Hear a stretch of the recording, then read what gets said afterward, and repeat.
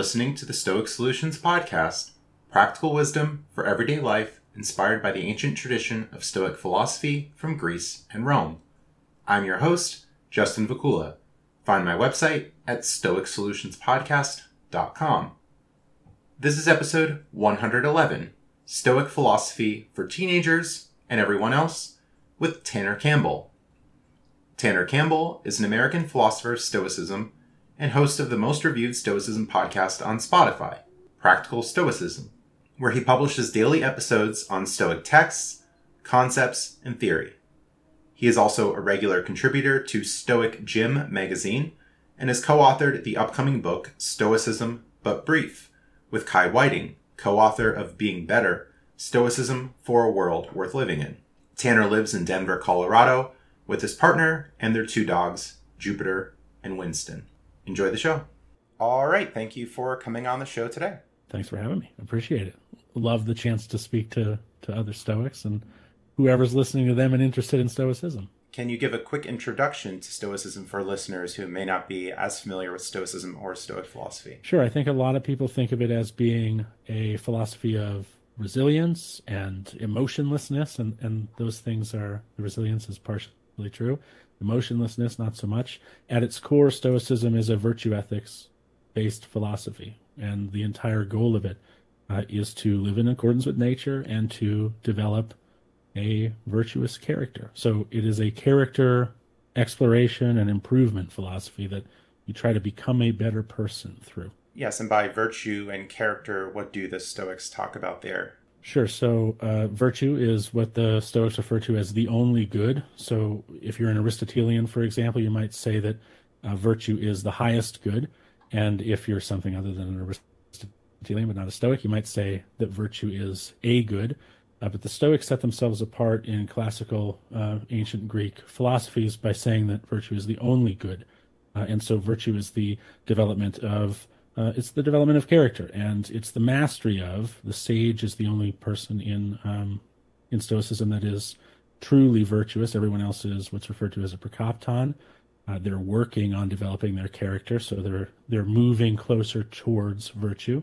But it means a sort of mastery or a sort of complete knowledge of what are referred to as cardinal virtues and subordinate virtues. Subordinate virtues are, you can think of them like mini virtues, like kindness and charitableness and things like that. But the cardinal virtues are wisdom, bravery, justice, and temperance, or if you prefer, you can think of temperance as kind of like self-control or moderation is a more contemporary word that people understand.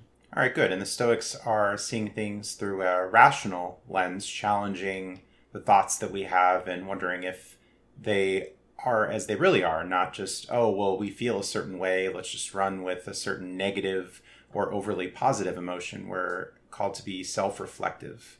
Yeah, incredibly important in Stoicism. We talk about something called assent and impressions.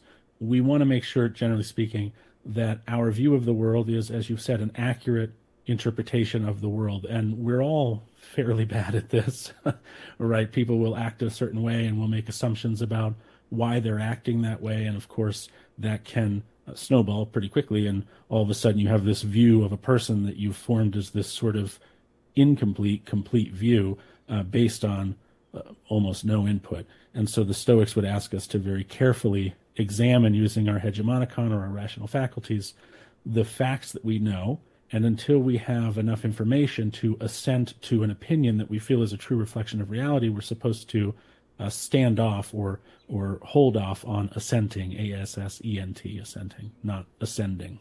And we'll talk today about teenagers and Stoicism. So maybe some examples of inaccurate judgments that we might have. For instance, if a teenager's parent might say, okay, well, you have to be home at 8 o'clock or 9 o'clock. Some people might think, oh, well, my parents don't trust me, or, oh, my parents don't like me, or, oh, they're being too strict. These could be some inaccurate judgments that we might hold. Absolutely. They could also be accurate.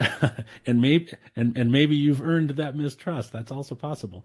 But yes, I think, remembering what I was like as a teenager, oh, dad doesn't understand, when, more often than not, it was that dad understood just fine. And he was also concerned for my safety, not trying to be a bummer or a drag, as my dad would say. All right, so hopefully some reasonable boundaries, hopefully some element of trust, hopefully All right, and to move on to a different topic here, why might teens be interested in Stoicism? A lot of what I've been seeing online in my content personally has been adult facing, as most of my audience are adults, but now with the internet and electronics and smartphones and much more teens are getting into philosophy. So what can teens find from Stoicism? I think that a lot of online culture on the younger end of the spectrum, and let's just say younger than me. I'm 39, so let's say younger than 30, let's say. I think a lot of it is, it seems to be pretty disenchanted. It seems to be interested in things like dank memes and doing things just for the lulz, is a phrase that maybe is a little bit too old even for the younger people who might be listening. But it seems very, there's no point to life. It's very nihilistic. I'm pretty concerned with that. And I think if you're a young person, you're probably concerned with it. It doesn't seem like there's a point to living. Eventually I'm going to die anyway, so what does it matter anything I do? I find that to be a very common opinion among younger people, specifically, 17 to 20 in there. They're really struggling. But even after that, we have a whole age range of people who listen to our podcast from 17 to 65 or 70, I think, are the oldest people in our communities. And it can feel pretty hopeless. And I think one of the reasons that religion was so successful for so long is because it gave people a framework by which to live, and you can absolutely debate how healthy a framework that was. That's not for me to do. But it was a framework, and it did give direction, which is useful when you are young and are not sure what to do next, which is, I don't know about you, Justin, but when I was young, I wasn't sure what to do next. And the thing that helped me wasn't Stoicism, because I didn't know about it at the time. We didn't really have, I don't want to make myself sound like a cave-dwelling caveman or anything, but we didn't really have the internet as it is today. When I was, 10, 11, 12, 13, 14, 15, it was very nascent, I guess, in, let's say, social media and communications. But the only thing that really pulled me out of not knowing what to do and, frankly, being a bit scared, and I flunked out of high school as a result, or flunked out of ninth grade anyway, and then eventually got my GED. The only thing that put me on the right path was military academy, in fact, because it offered a structure and gave me no choice but to follow that structure. Now, I'm not suggesting that works best for everybody. It worked really well for me as someone with ADHD, and I think structure is important for young people who feel kind of directionless. And I think Stoicism can offer that in a way that's, let's say, less aggressive than military academy might be, less of an extreme option. And I think young people probably would have a lot of good information to glean and a lot of direction to gain if they gave Stoicism a look. I think that's one of the biggest benefits of it. Gives you a framework to underpin your life. Yes, I think acceptance is a major theme within Stoicism that can help a lot of young and old people alike, accepting things that are outside of our control, but also changing what we can change. Yeah, referred to as, and I'm sure you've discussed it on the podcast before, referring to the dichotomy of control. It's not really the best interpretation of what Epictetus was getting at. It's more like things that we do and don't have the ability to decide or determine. Control, power, those kind of words are not really used by Epictetus. It's kind of how we translate it in a contemporary sense. But there are decisions we can make, choices we can make, and choices that we can't make, and decisions that we can't make, outcomes that we can guarantee and outcomes that we can't. And it is rather soothing, especially if you're somebody with anxiety, to know that and to accept that there are things which we have the ability to choose the outcome of and things we don't, and that's okay. In fact, it's a built-in fact of life that can be very comforting to a young person, or quite frankly, anyone who's struggling with feeling like they have to have the right things happen all the time, and they have to be the agents that, determine those right things or make those right choices or have those outcomes be what, I have to get straight A's in school. Well, you have some control over whether or not you can do well in school, but you also have a fair amount of things in life that could cause you to not do so well in school that you have no control over. Your house could get blown away by a tornado. You could not be able to get back into school for a year, and now you're behind, and you didn't have the control over that. And so recognizing some of what you are able to decide and some of what you are able not to decide is helpful. It can calm the nerves a bit and let you feel like it's okay that I'm not in complete control of everything, and that's normal. Yes, not being too hard on yourself about those things that are outside of your control, or hopefully not being hard on yourself at all, just trying to focus on what's in your domain and what you can influence. When I used to work with elementary school students, I would often play games with them, and there would be elements of chance, elements of skill, and they would learn lessons. Look, if you take your time, you think about it, you make the right decisions, well, things won't always go your way. And for older people too, things don't always go our way, but we can still make an effort to make right decisions and not be so results oriented, where Stoicism calls us to be more process oriented. Right. And if it makes anyone listening feel better, it is becoming an adult doesn't fix anything. Still plenty of things that we don't have any say over, for sure. Yeah, not everything will go our way. But one thing I think that helps for teens is identifying what you're good at, what you like. Maybe there can be an overlap of that, where if you like something like music, you can spend some time on learning an instrument, a certain skill, whatever it is. And that could be something that works for you, where maybe you're not so coordinated, you're not as good with sports. Okay, well, maybe I can play drums or guitar, and I've tried sports before, don't really like it, maybe it's not good for me. So maybe an example there can be helpful to some listeners. And I think in making those decisions, it might be important to mention role ethics. Stoicism has role ethics as a strong part of it, and that's the idea that we are given certain roles by our governments, our societies, our employers, ourselves, through our decisions or through our personal preferences. So, for example, you might decide to adopt a dog, and now you've taken on the role of dog owner. Or you might, like SpongeBob SquarePants, be a fry cook, and so now you've taken on the responsibility of fry cook. And so it's always important from a Stoic perspective to remember that the things that you elect to take on, that you approach them with some amount of seriousness, not sternness, not boringness, not feeling like it's, you've been enslaved in this choice that you've made now, and there's nothing you can do about it. But it is important in Stoicism to give careful thought to the things you electively take on as roles. And it's also, as you get older, and this is something that all young people, I think, will struggle with through just through the maturity process, filling the roles that authority assigns you. For example, in society, we're part of a cosmopolis in a world city in the Stoic view. So one of our responsibilities, one of our roles that we as Stoics are called to live up to is a responsibility to the cosmopolis. If we see trash on the street, we should pick it up. If there's a particular issue that is causing an illness and I don't mean a literal illness, but is ailing, let's say, our local community, there's a homelessness problem or there's a drug addiction problem, things like that. Those are things that we as Stoics are called by role ethics relative to the cosmopolis, which are assigned to us as citizens, that we have to address those things. We have to care about those things, and we have to think about them and decide what to do about them. And with our jobs as well, when we take on positions as my first job, I was a dishwasher at an Italian restaurant in Lake Worth, Florida. It was probably the worst job I ever had, at least the least entertaining and fun job I ever had.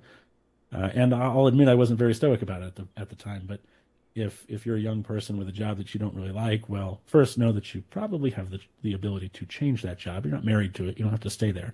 But so long as you stay there, you do have a responsibility to it as someone with a role of an employee in that case. So all those things are worth considering. Right. So giving good effort, taking responsibility that's worthwhile. Of course, we're going to choose what we're getting into. We're not just going to take on every little thing and pick every battle.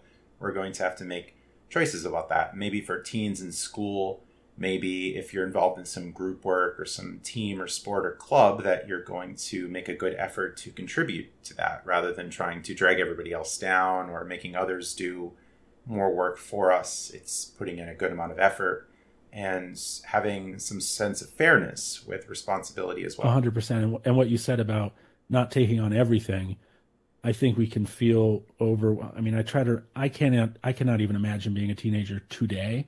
I was a teenager, I don't know, I do the math, a long time ago, decades ago. America loves math. And I couldn't even imagine being a student today or being a teenager today, because I see like the issues of bullying and the ways people can be bullied. Like when I was in school, the way you could be bullied was like pretty much one way, physically. And when you left school, the bullying was over. But that doesn't seem to be the case anymore as a teenager today, and that's a bummer. So I know that there are a lot of stresses inside of high school or middle school or teenage environment now that I couldn't possibly understand as somebody who isn't part of it anymore. But I do know that one thing that can't have changed is that we as teenagers feel, and myself felt, compelled to just, do all the things, and not in a fun sense, like I want to try everything. That's fine. But in an, I'm obligated to join an intramural basketball team. I'm obligated to join the chess club. I'm obligated to, I have to hang out with my friends. I have to do this thing. Part of it peer pressure, part of it just a desire to want to be cool or to fit in. Really careful to think about those things. Like, is this actually going to make my life better? Is this going to improve my character? Or is this going to be something that I'm only doing because I want somebody else to be happy? You can't make other people happy. That's on them. And you really got to consider that stuff before you overcommit yourself, as Justin has said. Another theme that I see in Stoicism, it's not events that upset us, but our judgments about them. So this is something that you'll also see in Buddhism. There's this great Buddhist quote. I can't remember who said it, of course. But it's something like, hey, if you have a flat tire, it's not that the car has a problem, right? It's that you have a problem with the situation you find yourself in, right? You're late to work and you view that as problematic. So Stoicism would have us say, we usually assent to an opinion that a situation is bad because we view it as an inconvenience. So a flat tire is a perfect example. You're driving your car, you're under the gun to get to work, you get a flat tire, you got to pull over, you're going to be 20 minutes late, your boss is texting you, calling you, yelling at you, telling you you're going to lose your job. And we get upset because we have opinions in that example of, I'm going to lose my job, I'm not going to be okay, my boss is going to get mad at me, my mom and my dad is going to get mad at me for losing my job. And so it's not really the being late that we're upset about. It's not really the flat tire that we're upset about. It's these consequences that we're upset about. And so something that you will spend a lot of time trying to suss out in a Stoic practice is, do I really need to be upset about this? And if it's not within my ability to choose, I can't choose that I got a flat tire. That just happened. That was out of my control. I can't be on time to my job if I have a flat tire. And that's not, those aren't my rules. That's rules of speed and travel. Like I have to do this to get there, and this is going to take time. And if my boss is going to get mad at me and going to fire me, and my mother's going to be upset with me, well, those are very unreasonable things. And I can't stop other people from being unreasonable. I can only do what I think is the appropriate, that's another word that's used a lot in Stoicism, the appropriate thing to do in this sense, and that is to make an attempt to somehow change my flat tire, call AAA, update the people who are involved in this situation tangentially, right? My boss is involved, so I should call them and I should say, I have a flat tire, I'm going to be late to work, I've got AAA on the way, I'll get there as soon as I can. You can do that, and you should, because communication is important. You should maybe call your parents to let them know you're on the side of the road. My car's broken down, I'm on Interstate 95, and I've got AAA coming, I just want to let you know I'm okay, and the car will be fixed, and I might get in trouble at my work because of this, but I've already called them and spoken to them and let them know I would be late. And you can only do the things that seem appropriate to you and are reflective of someone with a good character. You want to do things that are reflective of having a good character. That's how you want to act. And if you've done those things, well, what else can you do? And if you can't control it, why would you be upset about it? Right. It's a good shift of mindset.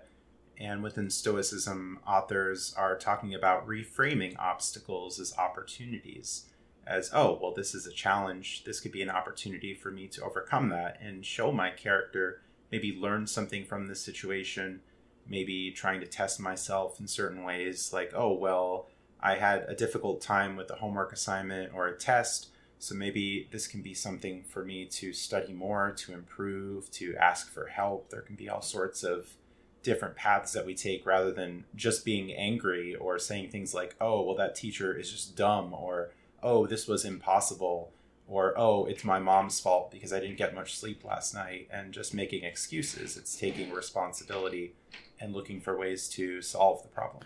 Yeah, and it's something that I wish that I was just remarking on this with my co-host Kai Whiting, that I wish I had figured out sooner that the important thing in life, and I can say this till I'm blue in the face, and it's probably true that most young people won't listen in the same way that I didn't, and maybe you didn't, Justin, Oh no.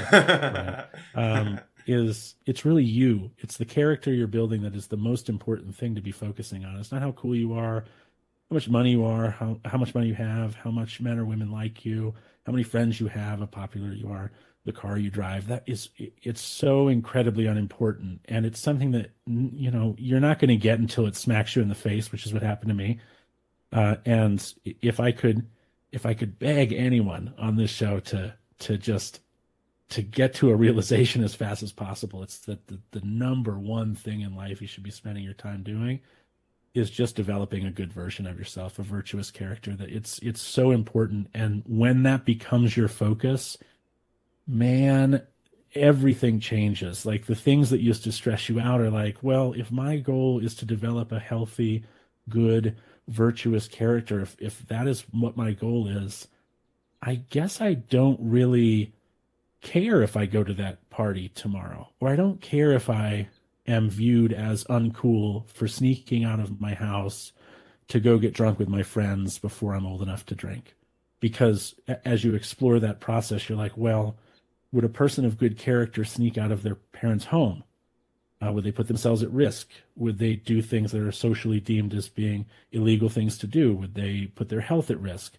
I guess they wouldn't do those things. So maybe I don't need to go to that party, and maybe I'll be able to develop my character a bit faster if I put my character at the forefront of my decisions, as opposed to, again, popularity, material possession, things like that. Yes, the Stoic author Seneca often talks about not compromising our character, giving into the crowds, and notes that the crowds, the mobs, the people, the public, they could be wrong about many important issues. Just because so many people assent to an opinion doesn't make the opinion correct. Sometimes the unpopular stance is, oh, well, everybody else is doing it. It doesn't mean it's right. It's just about making the good decision regardless of what other people are doing. And it's also true that Seneca also said, along with that, it may have even been in the same moral letter, which is, I think, where you're getting that. Seneca also said, no man should be left alone, because the unvirtuous man, which is all of us, right? We're all unvirtuous because we're not sages. We're not there yet. We're still working on it. That the unvirtuous man is a bad man, speaking in the Stoic sense of good and bad, virtuous and vicious. And that if you leave a non-sage alone, they'll ruminate and they'll create further evils for themselves by ruminating on, oh, they thought that, and I guess I should have done this, and they'll get down the rabbit hole. So Seneca does say you shouldn't listen to the mob, to the crowds, because what's popular is not necessarily what's right. And there are plenty of other authors throughout history who have touched on that through probably every century that there has been so far since writing existed. He also says that not being alone and having mentorship, probably a show like this, in fact, Justin, having someone who can check your thoughts and help you figure out whether or not they're vicious thoughts or virtuous thoughts, good or bad thoughts, that's helpful. So you shouldn't be alone, and you should have some mentorship and someone who knows more, and someone who can help you, and someone who can be a sounding board who you can bounce ideas off of, someone whom you trust. That's also important. Avoid crowds, but don't be alone, which is a misunderstanding of Stoicism, is that it's a lone wolf philosophy. And certainly Stoicism would try to develop the sort of person and character who could be alone, who could live alone in the woods and be unbothered by that. But Stoicism is more so about participating in society and filling your roles, as we talked about before, and helping the cosmopolis and building that character. And you could be alone in the woods, but Stoicism doesn't necessarily tell you to do that. That's more of a cynic would be, a capital C cynic would be more along those lines. Still places virtue as, if I'm not mistaken, the only good, but doesn't see a responsibility to the cosmopolis. Instead, focuses solely on virtue, and so can be more hermetic, might be the wrong term, but can be more like a hermit. Yeah, and Seneca wrote a lot about the importance of friendship, as his moral letters you mentioned are written to his friend Lucilius. and was giving him advice, was saying, okay, be open with your thoughts, and you should be able to ask questions to those you trust and be vulnerable. And this should benefit everyone, not only you, but also the friend, as you can be working in tandem towards different goals. You could be working together towards certain goals. Seneca was also saying, surround yourself with the best and be very careful about the people that you spend time with. And I think that's something for teenagers that, just because you have a neighbor or you've known this person for several years doesn't mean that you should necessarily be continuing deep associations with those people, especially if those people might happen to be making poor decisions, if they're mean to you, if they're mean to others. What might be some of the traits that we should look for in friends? Well, I think probably the traits that you're looking to develop in yourself. You should be looking for trustworthy individuals, and you should probably observe them from a distance to determine whether or not they are those things. Honest people, trustworthy people, people who are also perhaps focused on their character, although I realize the younger you are, and the Stoics said that, really you don't teach Stoicism or philosophy to a young person until they're around 14, 15, 16, somewhere in there. There is such a thing as teaching philosophy at such a young age that it becomes indoctrination rather than advice, rather than a helpful framework. It becomes trying to get someone to be what you want them to be instead of trusting that they have the rational faculties necessary to figure it out on their own. And we see that in religions as well, people indoctrinating people at a very young age instead of letting them come to quote unquote faculty maturity, mental maturity before introducing those concepts. But you want to see people who are doing the things that you want to be doing. And that's tricky, because if you're not character forward or character first, then what you might want to do is hang around with attractive boys or attractive girls. And you see some friends who are really good at that for some reason. And they're always at parties and they're cool. And if those are the things you want to be, then you're definitely going to go down a less virtuous, more vicious path if those are the things you're trying to look for in your friends. But if you're character forward and character first, then you're going to be looking for people who are honest. You're going to be looking for people who take their responsibilities in society seriously, regardless of what those are. Again, fry cook, citizen, trash picker upper, son, daughter, dog owner, cat owner, whatever. And you're going to want to try to hang out with those people. And when you're a teenager, those people aren't, like, let's be honest, Justin, those aren't the cool kids, right? Like those aren't the kids that people are like, oh, I really want to be them. They're the kids who might be on the honor roll, or they're the kids who might be more quiet and reserved and don't have 100 friends and maybe sit alone at lunch. But, you find out when you get older that you almost wish sometimes that you were those kids. You wish you had taken your schoolwork a little bit more seriously. You wish you'd had better friends, because after high school, man, everybody kind of disappears and goes their own way. Those people are not usually permanent in your life. And so to have too much of your young life revolve around what other people think of you, they're going to be gone in, a few years. And you're going to wonder why you ever cared what they thought of you, instead of thinking, caring about what you thought of yourself. Yeah, it's been a while since I was in high school. I hardly speak with anyone from high school. One thing about being an adult is just a much larger network of people that I meet and associate with. So it's definitely one benefit of being an adult, is that you're not just stuck in this high school. It might seem like, oh, this is everything because I'm here every day, 5 days a week, whatever it happens to be. It's a small community. You don't drive in many cases, so until you're older anyway, maybe.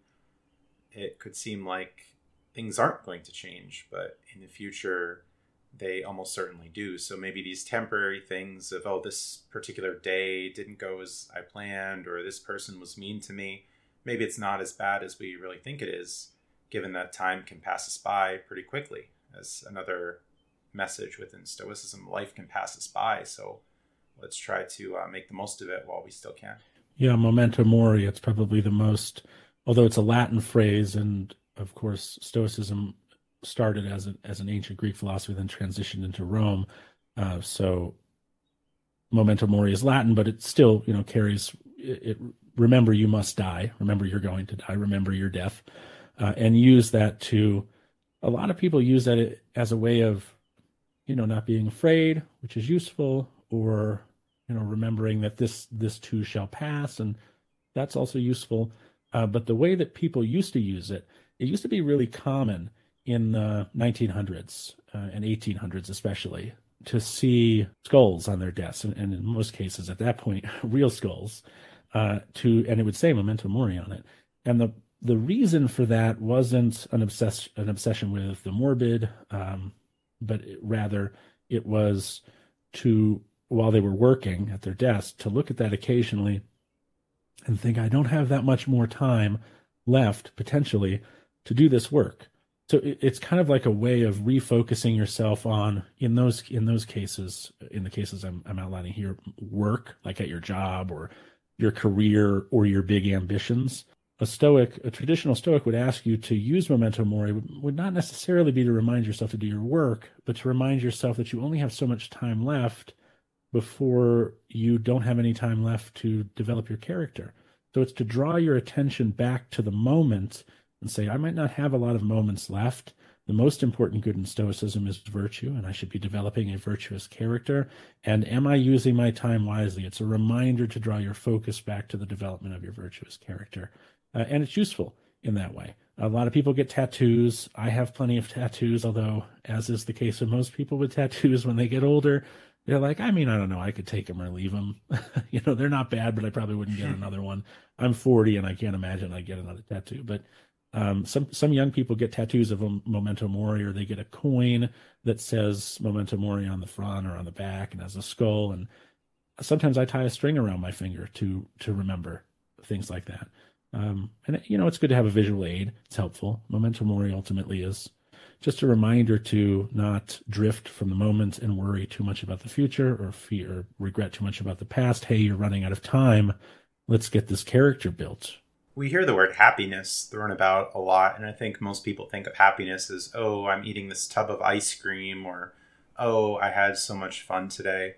Within Stoicism, I think the authors are mostly thinking of happiness in terms of contentment, in being free from excessive negative emotions, feeling a sense of accomplishment, developing our character, and having a sense of Stoic joy that, okay, we can have some fun, we can look to leisure, but not overdo it. We can have sense of moderation, balance, and find fulfillment in many different ways. So for you, what do you think about as happiness is concerned, or finding meaning or purpose in life? It's funny. I wrote an article a long time ago. Well, I'm saying a long time ago. I guess it was 2014-ish, 2015 maybe, for modern Stoicism. And I completely forgot that I had done that until I got back into Stoicism just a year ago now.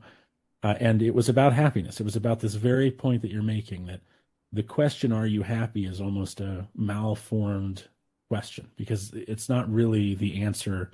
It's not really the question that you want to ask to elicit the response. Happiness is, as you said, it's this temporary experience of elation. You get something you want. You open a present, it's Christmas, you get the Red Ryder BB gun. Maybe not everybody will get that reference, but you get your Red Ryder BB gun and you're happy.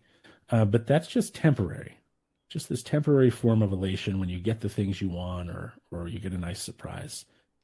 When we talk about eudaimonia, a flourishing life, an excellent life is probably a better interpretation of that, living an excellent life, having a virtuous character. We are thinking about something more like contentment. And that comes through, I honestly feel that the only way that you arrive at contentment is a focus on developing your character, because if your contentment in life relies upon a bunch of factors you can't control, then the obvious logical outcome of that is that contentment is not possible.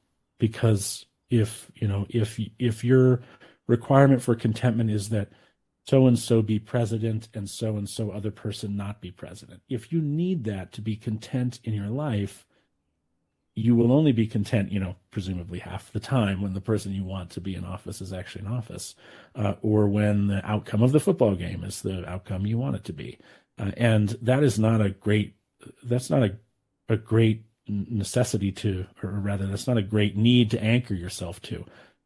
As far as your contentment's concerned, when you start looking at your character, which I've now said I think a couple times now, when you start looking at your character and you say, this is the thing that matters most, over time, as you get better at being a quote unquote good person, working towards virtue and working down the path of the Prakaton and towards the position of sage, well, when you get there, as you work your way down that path, you will begin to find your contentment building in more and more significantly sized blocks.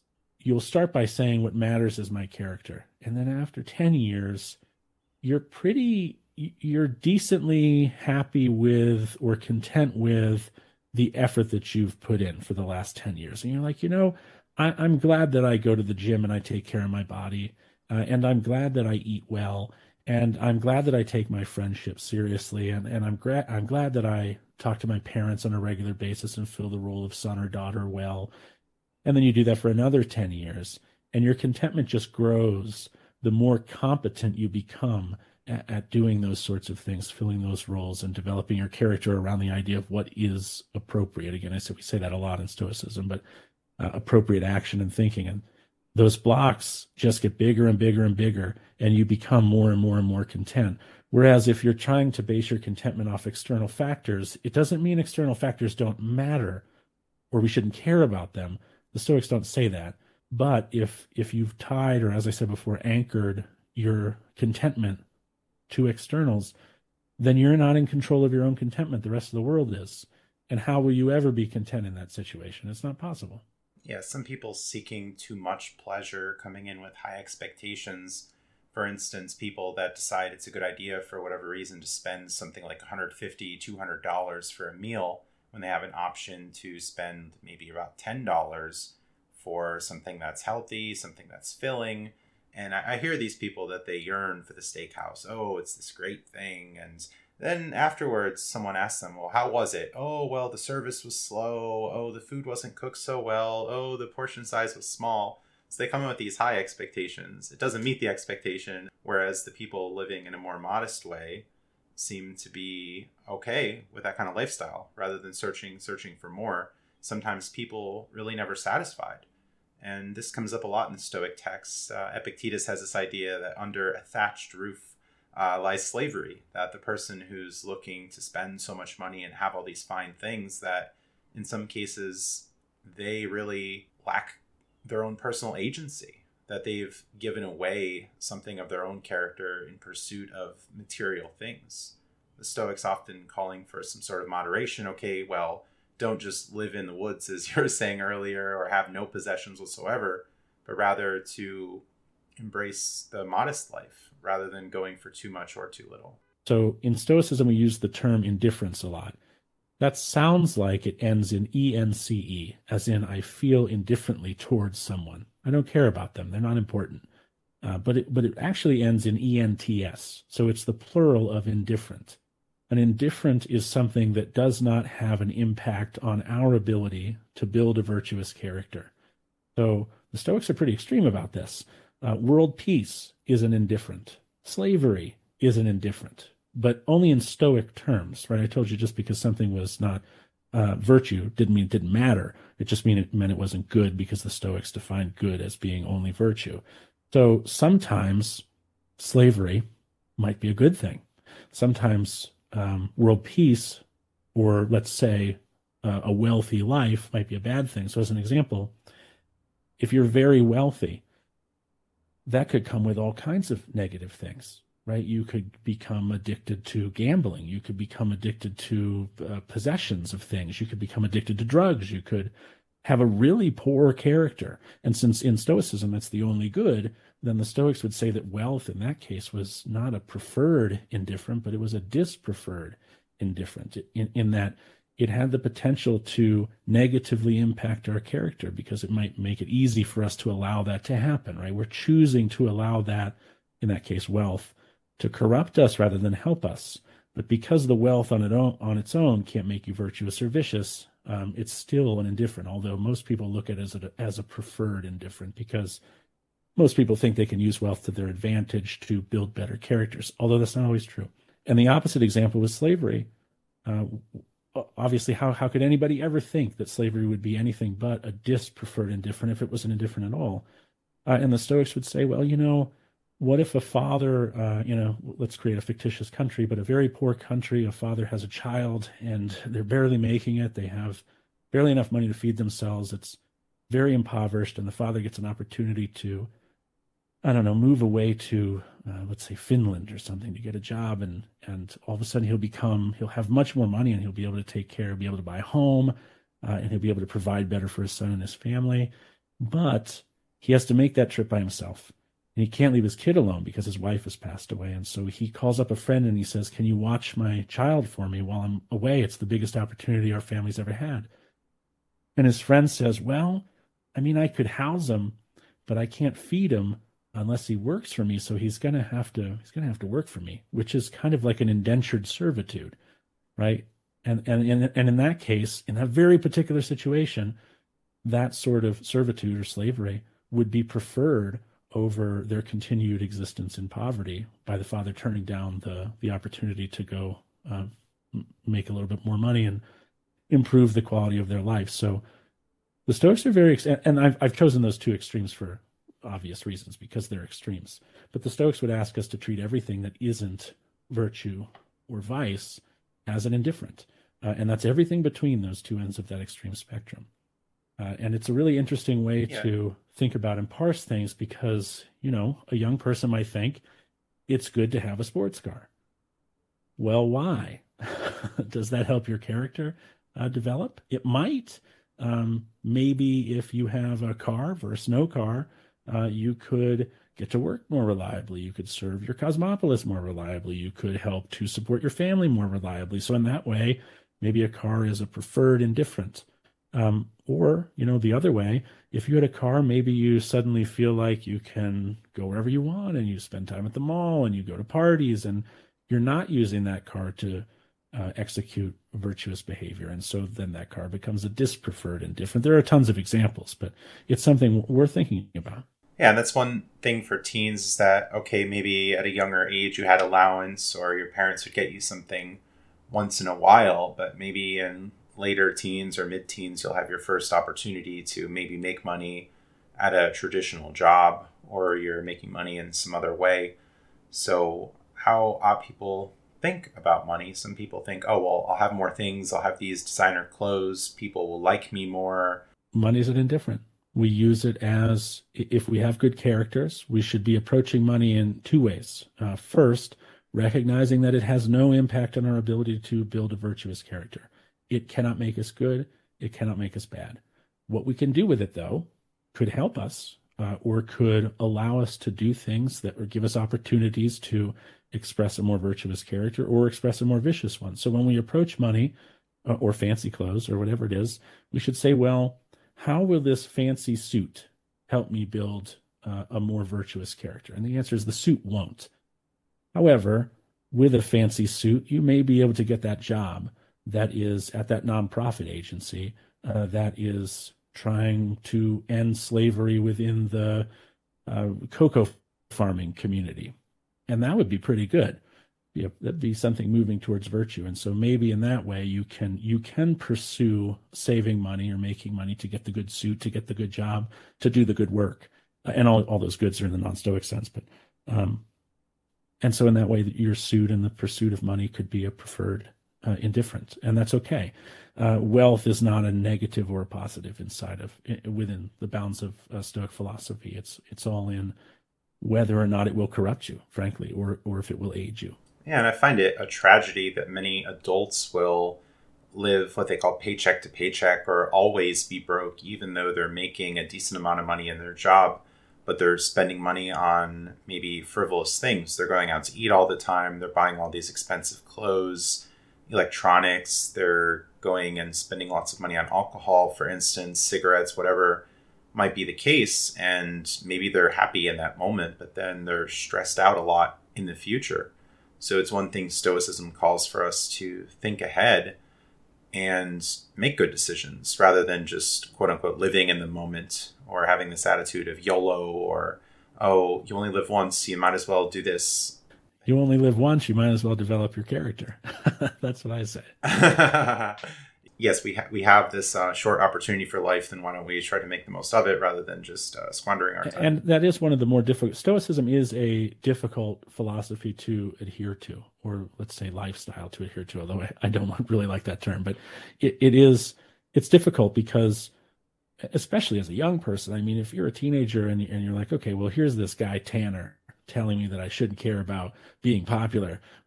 That sounds like a loser to me, right? Like that could absolutely be how someone feels right now. And it can be really hard to say, oh, well, I don't, okay, it's easy for Tanner to say he's already been through high school. He's already been through being a teenager. He doesn't understand how important it is to have friends or to be cool or, whatever it is, or to have a fancy car or to not bring a bag lunch to school because your family can't afford for you to buy expensive lunch at high school. It's hard because our default position as human beings, unfortunately, is not to prioritize our character. It is to care what other people think about us. It is to care about the possessions we do have or don't have or how life could be better. And it requires us to constantly, even now, I mean, I'm a 39-year-old man. I have to do it all the time. Remind myself about, well, what's the point here? Am I supposed to, I love ice cream. Who doesn't like ice cream? But I have to ask myself at the end of every dinner, is it particularly a good reflection of my character that I have a pint of ice cream every night? I would love to, but I probably shouldn't, and so I don't. But those decisions you make them all the time, and it can be overwhelming and it can be exhausting to always do the thing that is in alignment with the desire to build a virtuous character. That's real hard, and Stoics knew this.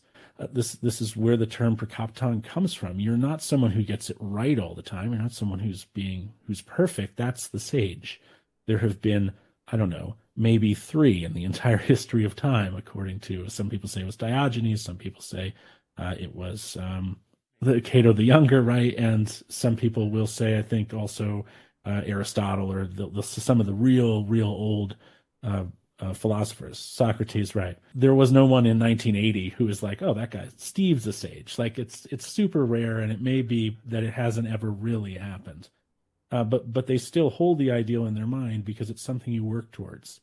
And the word prokopton just means it's Greek for someone who is making progress, and that's not necessarily a uniquely Stoic word. A prokopton could also be a prokopton mechanic, right? You could be working towards becoming a better mechanic, but most people, 99.99999% of Stoics they're not sages, they're prokoptons. They're people who are just making progress. So it's okay that you screw up. I screw up probably 100 times a day, 1,000 times a year I probably screw up. And that's okay because I'm not a sage. And going back to what you said, something you said earlier, Justin, it's important to give yourself the space to make mistakes and not beat yourself up, because the point is not to become a sage. The point is to become better at whatever speed you can become better.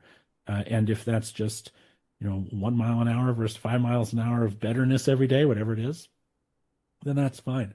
And sometimes it's not linear. Sometimes you slip. Sometimes you think it's reflective of a virtuous character to quit smoking or, whatever you smoke, if you smoke anything.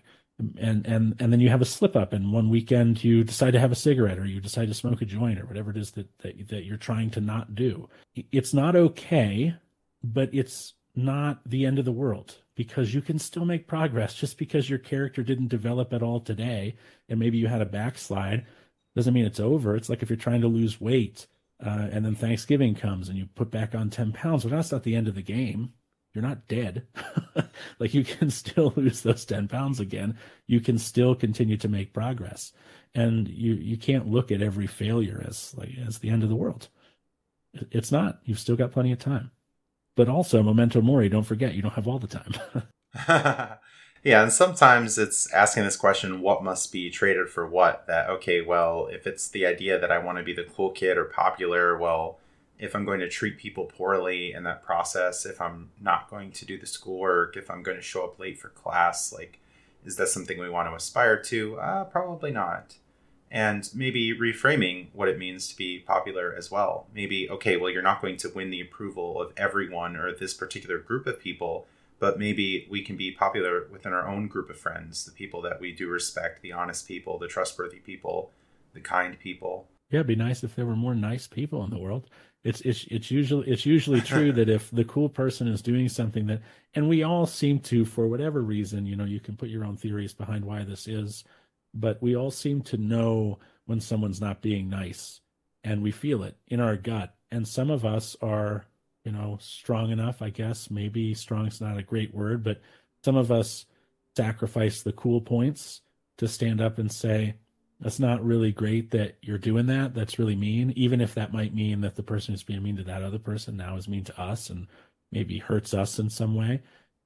Most people will just not say anything. They'll kind of stand on the side as bystanders and be like, well, I'm not going to get involved. I don't think it's right, but I'm not going to get involved. And then some people join in and are harmful to others because it's going to get them more, more cool points or more likes on social or whatever it is that kids get now on social. I don't know.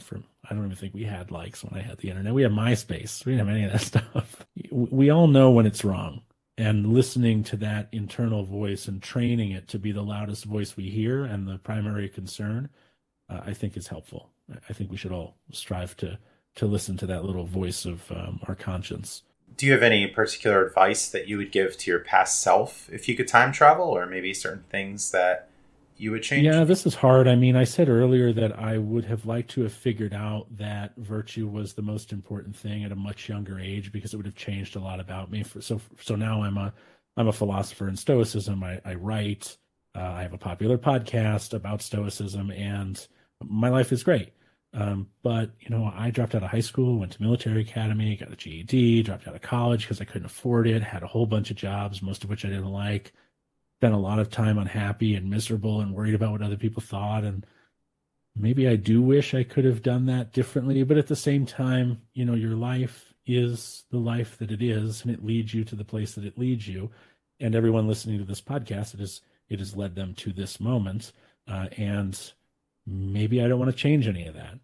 I don't know if my life would be better or not, but I can't see if I hadn't discovered virtue, which I may have never discovered if, I don't know if my life had been any different. Yeah, I guess I probably wouldn't change it, but if we're imagining I have a time machine, I guess, and I can still discover virtue by telling it to myself, maybe I would. Although I don't know if 14-year-old Tanner would have listened to 39-year-old Tanner. He would have been like, "Who's this old dude? Why'd I get so fat? Is that a beard? That's a pretty cool beard." But that would have been the end of it. Yeah, maybe some advice for people struggling in school. Maybe they don't like school, certain teachers, or they're just having a hard time with certain subjects. Sure. If you're having trouble with a teacher, first of all, realize your role in that classroom. You're a student, and your job is to learn. Now there are a couple of kinds of not so great teachers, right? There are ones we don't like because they make us work, and they won't tolerate any of our nonsense. And then there are some teachers who are not great teachers. I mean, just like some people are bad at any job. That exists in teaching as well. So I think, first of all, to recognize that your job in the classroom is to learn. That's your role. If you care about Stoicism, you care about role ethics. And so your responsibility in that classroom is to learn. It doesn't matter whether or not the teacher is competent, if that's the kind of bad teacher that you're thinking of, or if the teacher just doesn't seem to like you and that bothers you, or you think the teacher is lame. None of that really matters, because those things are not a direct impact of your ability to learn. Now, in the most prior sense, if the teacher is incompetent, I would ask yourself whether or not you're in a position to assess that. You are, after all, a student in their classroom and not the other way around. And if you truly felt that they were, the way to deal with that probably isn't to act out against the teacher, but is rather to go to a guidance counselor, express some concerns, and say, I take learning in this class fairly seriously. I don't feel like I'm learning well under this teacher. Is it possible to put me in a different math class, for example?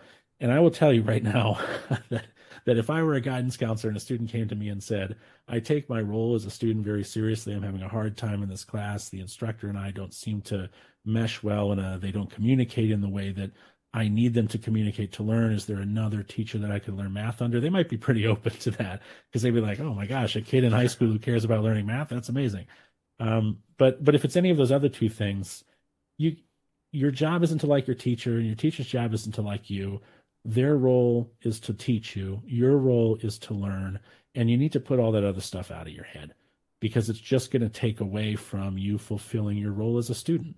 And if you care about developing a virtuous character, you got to care about fulfilling your roles. And in that case, your students. So learn. And I wonder if you're struggling with a certain topic, asking for help, whether the teacher would be open to that. As a teacher, maybe it could be a different thing if someone asks for help after class or say, oh, well, I have a study hall coming up. I have some extra time here, so maybe we could review some problems or some questions that were on the test so I can better understand it. I would think the teacher would be quite open to that in many situations. We would absolutely hope so. Yeah, I think group study sessions after school, there's probably an extracurricular of some kind that has to do with that, with tutoring. The school may or may not offer tutoring, whether or not the teacher does. And there are usually sources external to school for tutoring. I mean, there are tutoring centers. When I was a kid, I think there was like the Sylvan Learning Center. That probably doesn't exist anymore. There are ways to learn, and those ways to learn may also be, and this goes back to building friendships in high school or middle school, whatever it is. You might have a friend who could tutor you.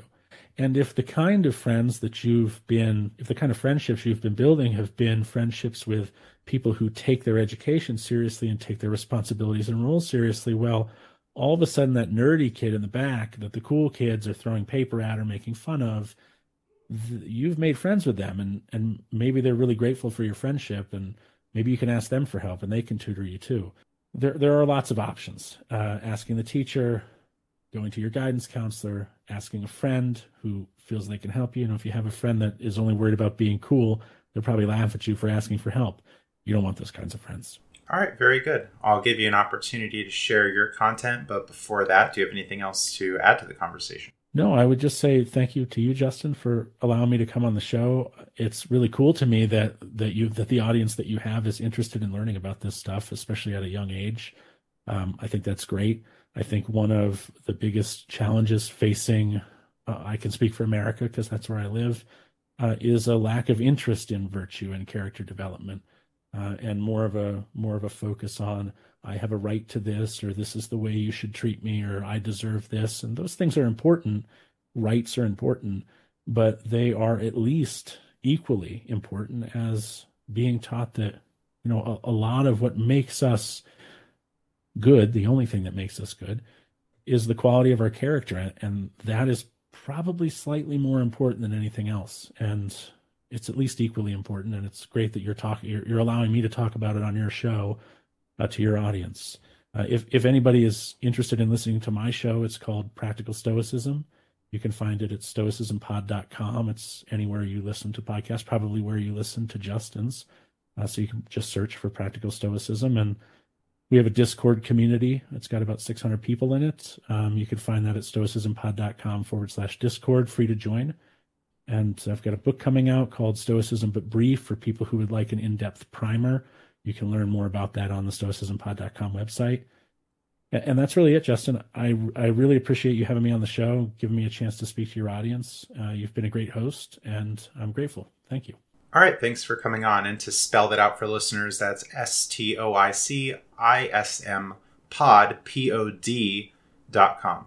All right, and from there, any social media, any other ways that people can connect with you? I am on Instagram at Tanner Thinks. I'm on Twitter at StoicismTanner, and I'm probably on TikTok at StoicismPod, and we're on YouTube at youtube.com/@NoSages, and we create mini documentaries every month. If you want to check those out, we just did one on the Stoic sage, and we've done one on the history of Stoicism and its founder, Zeno of Citium. All right, very good. Thanks for coming on today. Thanks for having me. Really appreciate it. Thanks for listening, and stay tuned for more content. See the show notes for more information and links surrounding topics discussed in this episode. Support my efforts through my Patreon page, found at stoicsolutionspodcast.com. Access special perks, including having upcoming podcast guests answer your questions, custom-made podcast episodes, and private one-on-one calls to discuss whatever you'd like. Visit my other podcast at hurdygurdytravel.com, that's HURDYGURDY travel.com, to learn how to make money, save money, and travel the world at low cost with credit card rewards, deals, and loyalty programs. Find me in the 2022 book Stoicism Today, Selected Writings, Volume 4. Order a paperback or a Kindle version of the book from Amazon.com. Thanks to generous patrons and fans of this podcast who help support my work. Have a great day.